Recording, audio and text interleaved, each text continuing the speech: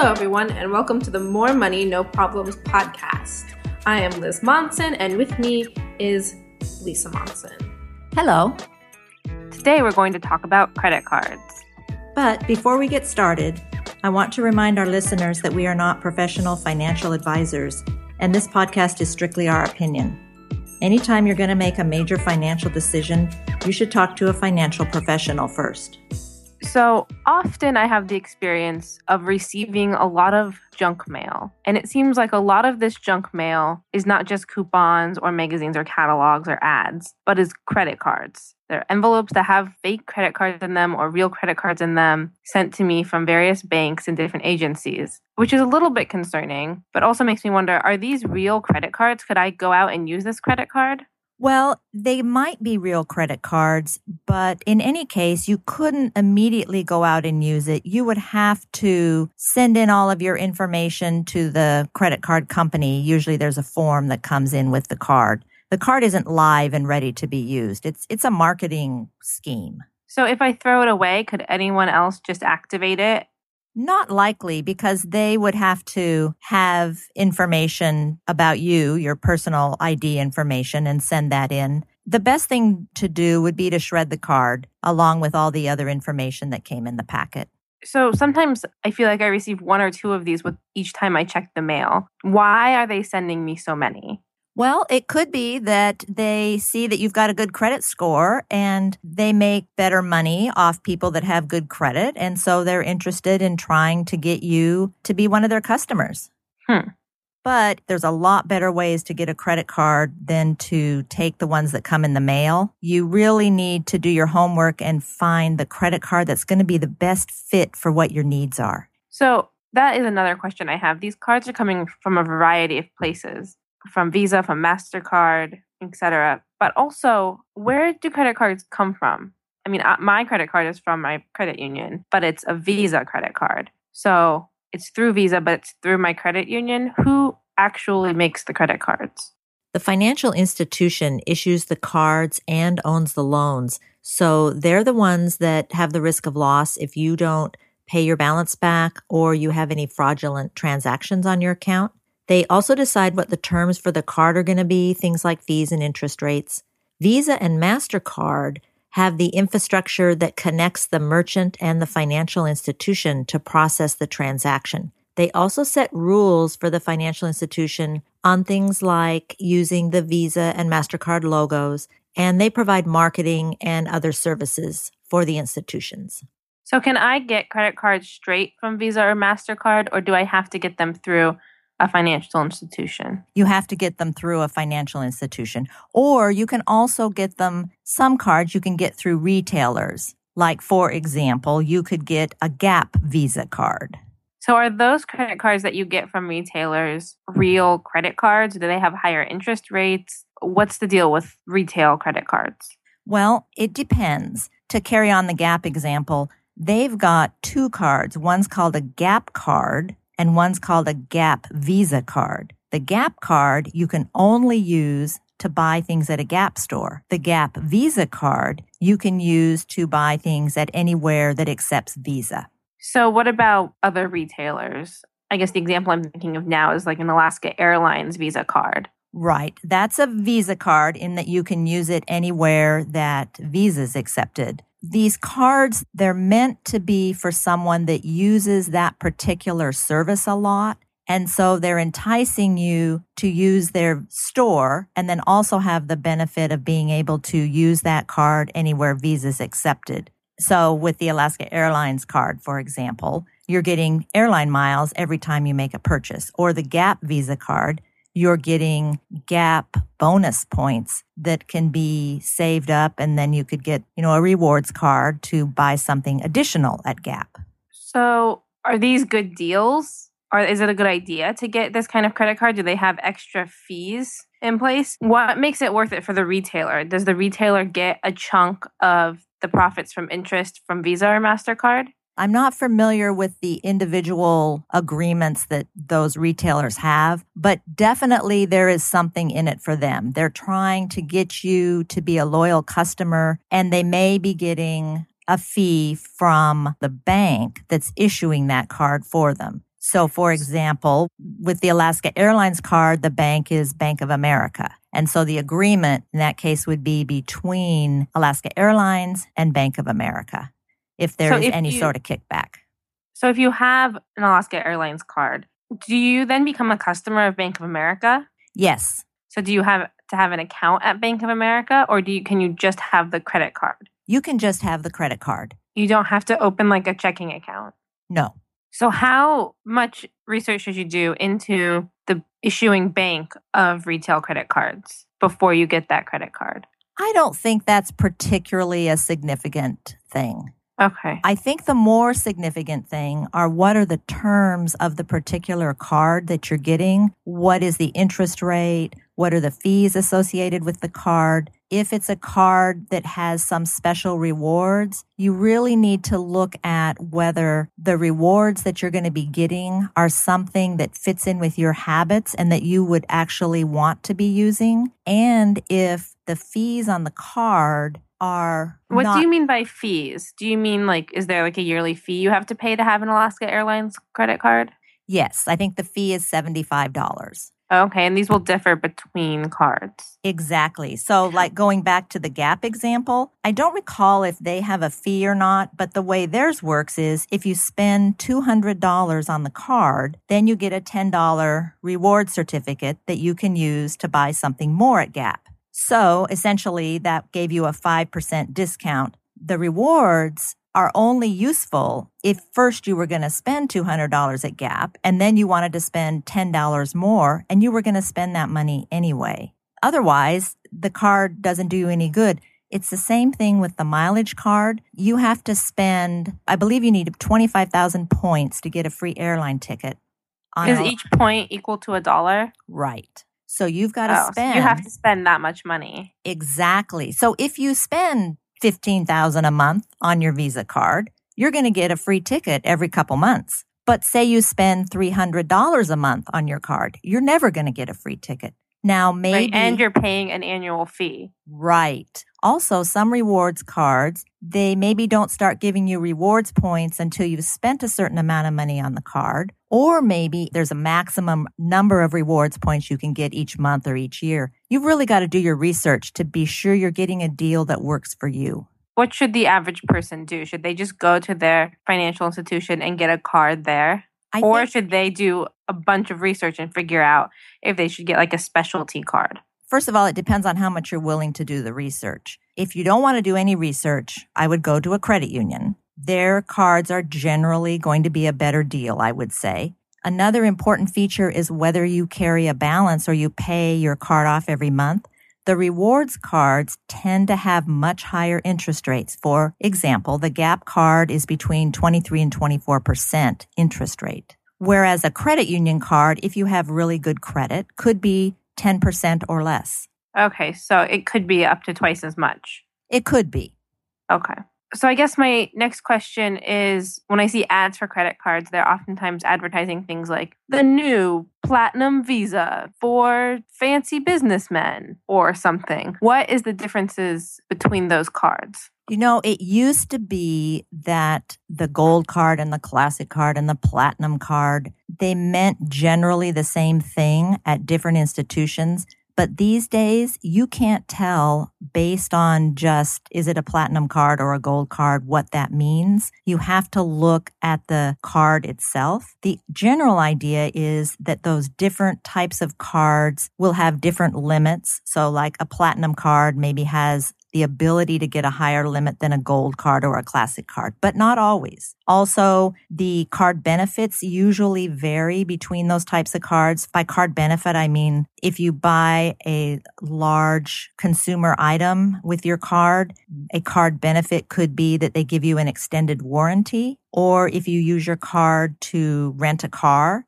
benefit could be that you get car rental, collision damage, and theft coverage without an additional charge. Also, the different cards will have different interest rates, different fees. Some might have an annual fee. Maybe the gold has an annual fee, but the platinum doesn't. Things like that. Mostly what I think the issuers are doing is trying to create cards that appeal to certain groups that they would like to have as customers. I guess the next natural question is, should you have more than one credit card? If you have a good, stable job, probably 2 is sort of the maximum I would think that's reasonable. You don't want to get a ton of different cards out there. It's a lot to keep track of. And at some point, it doesn't look particularly good on your credit history. So if you have 2, what should be the differences between the 2? Are there 2 types of credit cards you should have? If you had an option, you may want to have one MasterCard and one Visa card, just from the standpoint that not every merchant accepts every type of card, especially if, let's say, you were going to go to a foreign country and there things get a little more tricky as to what card works where. So it would give you a backup. You know how sometimes if your card gets compromised, the issuer has to reissue your card? Well, in the meantime, while you're waiting for the reissue, you could be without a credit card altogether. So having 2 just gives you a little flexibility. Can you get, say, a Visa card and a MasterCard through the same financial institution, or is each financial institution typically only tied to one backer or whatever? Generally, they're only tied to one because they enter into special agreements and they get a better deal if they agree to be an exclusive issuer of one brand. So does that mean that you should have 2 financial institutions, or does that mean you should have one financial institution and one credit card that is the other type that you don't have, Visa or MasterCard, that's maybe through a retailer or a special program like the Alaska Airlines? I think you're generally best off to have one of the cards with your regular financial institution, and the second card could be anything. It could be a card through a second financial institution, maybe a second credit union, or it could be a specialty card if that's the kind of card that fits for you. Okay, well, so we're talking a lot about Visa and MasterCard. I'm also wondering about American Express. What is an American Express card and how is it different than Visa and MasterCards? With Visa and MasterCard, we talked about how the financial institution issues the cards and holds the loans, and Visa and MasterCard process the transactions. Now, generally with American Express, they're doing it all. They're issuing the cards, holding the loans, and processing the transactions. They've got a full range of cards, similar to what you would find with a Visa or MasterCard branded card. They have rewards cards, they have cashback cards, they've got airline mileage cards. One difference I think you would see with an American Express card is that they are not as widely accepted at merchants, especially smaller merchants and merchants in foreign countries. Now, years ago, American Express was known for requiring you to pay off your balance every month and also for not having card limits. But these days, I would say their cards are very similar to other kinds of cards that you could get in the marketplace. Well, should we maybe take a American Express pause then and talk about limits? Sure. How do I decide what a good limit is for me? Do I get to ask for a limit, or do they just tell me what limit I get? Well, you can definitely ask for a limit. Whether or not they give you the limit you want is going to depend on their lending process and if they feel that that's an appropriate amount of credit to extend to you. I think the most important thing in deciding what limit you want is what amount of limit you're comfortable with that you'll spend responsibly and be able to pay back. So should it be, say you get paid twice a month, should your credit card limit be less than one of your paychecks? It varies so much between lenders, but if you had a stable, longer-term job, I would say that the most that would be a conservative, reasonable limit is something between 1 and 2 times your monthly salary. If you're just looking to get your first credit card, probably something in the $500 to $1,000 range would be a conservative, reasonable limit if you had a good, stable job. So once I have a credit card limit, how does that limit get changed? Can I ask for a different limit? Will they just give me a different limit? Can they change it without asking me? They can change it without asking you, but they'll notify you that they're making the change. Can you say no, thank you? You can absolutely say no, thank you, and say, I would just like the limit I already have. That's what I'm comfortable with. The decision to increase your limit would be based on a variety of criteria, which is going to vary from one financial institution to another. Some common criteria would be things like your payment history on the card, how long you've had the card, how much you use the card, your payment history on other loans you have with the institution, and any credit scores or other credit information on you that the institution receives from credit bureaus. And a follow-up from last week, as I recall, you don't necessarily want to fill your credit card to the limit every month. So if you do that, if you keep the percentage down, are they going to raise your credit limit or are they not going to? It completely depends on the issuer and what their practices are. Is that decided by the financial institution or is that decided by Visa or MasterCard? The financial institution. Pretty much everything related to your card, limits, fees, interest rates, payment requirements, it's all decided by the financial institution because it's their loan and they're the ones that have the risk as to whether you pay back the loan or you don't. So back to American Express. I've also heard about American Express that they're more liberal with who can hold the card, that they'll give joint cards to people who are not married or who they're just less picky. Is that true or is that not accurate? I wouldn't think that's accurate as a general statement. Well, that's all we have time for today. We will finish talking about credit cards in our next episode, Credit Cards Part 2. And now it's time for some listener questions. Our first question is actually from me, and some of you may have noticed that we haven't recorded in a while or posted in a while, and it's because I moved. And this question came up when I was moving. I need to change my address on my bank accounts, but I'm concerned about the timing of the change. If I have online purchases I have made that haven't posted yet, and I change my address now, will my outstanding purchases be denied? No, they shouldn't be. Your purchase gets approved at the time you do the actual purchase. So they check your address or any sort of authorizing information at the time of purchase. So you should be fine. How long does it normally take for an address to change on the account? The address at the financial institution should change just as soon as you give them the new address. But sometimes connecting systems, and credit cards can be one of them, or debit cards, it may take, say, 24 hours for the connecting system to get updated, depending on how frequently they update it. But you could ask your financial institution if there'll be any delays in any of their system updates at the time you give them the address change. Okay. Our next question is from a listener, and it's our first official question to come in the website, so it's very exciting. And this is it. Liz and Lisa, I was recently laid off, and although I have found a new job, I'm worried about what to do with my 401k. In my company's separation information, they gave me 3 options. 1, leaving the funds in the plan. 2, roll the funds over to an IRA. Or 3, withdrawing the funds, which comes with a tax penalty. My balance is a bit under 5K. I assume that in my life, I will have several jobs that will not always have the option to roll over a 401k. Is now the time to start my own personal IRA? Can you talk some about these different options and what their consequences are? Sure. I'll assume that our listener is at least 10 years away from retirement and 10 years away from being 59 and a half, that they don't have any loans outstanding against their 401k plan, that any matching contributions or profit-sharing payments have already been added to the account, that they don't have any stock investments in their 401k balance, and that they don't have any issues where they need to protect their money from personal lawsuits. Okay, so with those assumptions, let's go over her options. Let's start with the last option, which is to withdraw the funds from the IRA.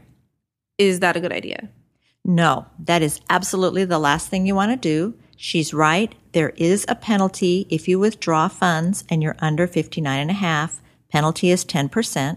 Plus, you have to pay regular income taxes on any withdrawal from your 401k. Okay, so don't withdraw the funds unless you're desperate. The next choice is rolling the funds over into a personal IRA. Is that a good idea? That's a really good idea. She will have then an IRA that she can add to in the future. Plus, anytime she leaves an employer and has a 401k, she can take that new 401k balance and put it in this IRA. So, great option. Okay, so yes on the roll funds over to an IRA. What about her first option, which is keeping the funds in the 401k at her previous employers? That's an okay option. The plus side is she would still have the 401k and it would continue to grow. Can she contribute to it even though she's not working at that company anymore? No. Okay, so she wouldn't be able to contribute to it, but it would be like a little nest egg waiting there for her. Right. Will she be able to roll it over into an IRA later? Yes. Okay. Also, another benefit of 401k plans is some employers, but not all, allow you to borrow against the plan. So that can give some people some peace of mind that if they're going to have a problem in the future, they know, well, I can still contribute to my retirement plan because if I get in a crisis, I can borrow against it. I don't recommend ever doing that, but some people want to have that option. And borrowing against it is different than withdrawing it. Yes. You're not getting that 10% tax penalty. Correct. Okay. So we should talk about a couple of downsides, though, of leaving it there. One is that because she's an ex-employee, she should get, but may not, for whatever reason, get general information about the plan, like a new fund is available or those sorts of things. Plus, if she has a question, since she's an ex-employee, she isn't going to be first on the list for someone to call back because she's not a current employee, which is reasonable. And then the last thing is sometimes an employer will charge extra fees to ex-employees that leave money in the 401k plan that they don't charge to current employees. Okay, so there might be some downsides, but it depends on how her old company manages their 401k plans a little bit.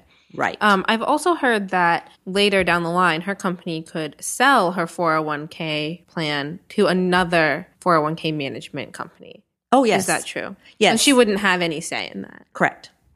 So that could also be a concern, potentially. Right. And in thinking about that kind of concern, the big advantage of the IRA is it gives you full control over who's managing it, what funds you're investing in, gives you lots of options, lots of choices. That's really a good option for her to put it in an IRA.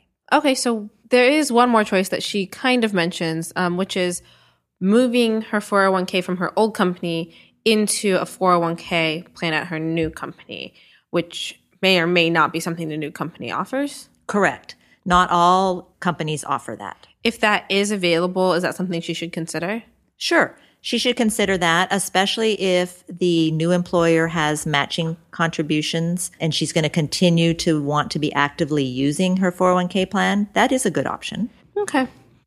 So our next question is actually the second part of the previous question, which is this. In a related question, how do I go about finding a trusted financial professional to help me with these questions that come up in my life? Do I go to a bank or to my retirement/investment services provider? How do I know these people don't just want to sell me additional services that may or may not be best for me in the long run? That's a really good question. You want to find someone who is not compensated in any way by your investments. And by that, I mean someone that would be getting a commission on a sale of an investment. But who is that person? Like, who is the person that doesn't get compensated? There are fee-only investment providers, and we can put a link in the show notes to where you can find those sort of people. They get paid by an hourly fee. In addition to a fee-only advisor, another way to get investment advice is through some of the online services that are available now. They have been developed to the point that I think there are some worth considering, and we can talk about those when we talk about our investment episode. Okay. And that's also something we can put a link to in the show notes? Yes. Yes. Okay. And let me give one more option. I think if you want something really simple, just go to Vanguard, and when you set up an IRA there, they will help you with a very simple investment plan. Cheap and simple. I'm sorry, but what is Vanguard for people that maybe don't know? Vanguard is an investment company, but they're more like a credit union in that they are owned by the investors. Okay. We'll talk about them more later when we do our retirement show. So that's all for today. Until next time, this was More Money, No Problems. If you have any questions about today's episode, or you would like to make a suggestion for a future episode, please contact us through our website, moremoneynoproblemspodcast.blogspot.com. Thanks for listening.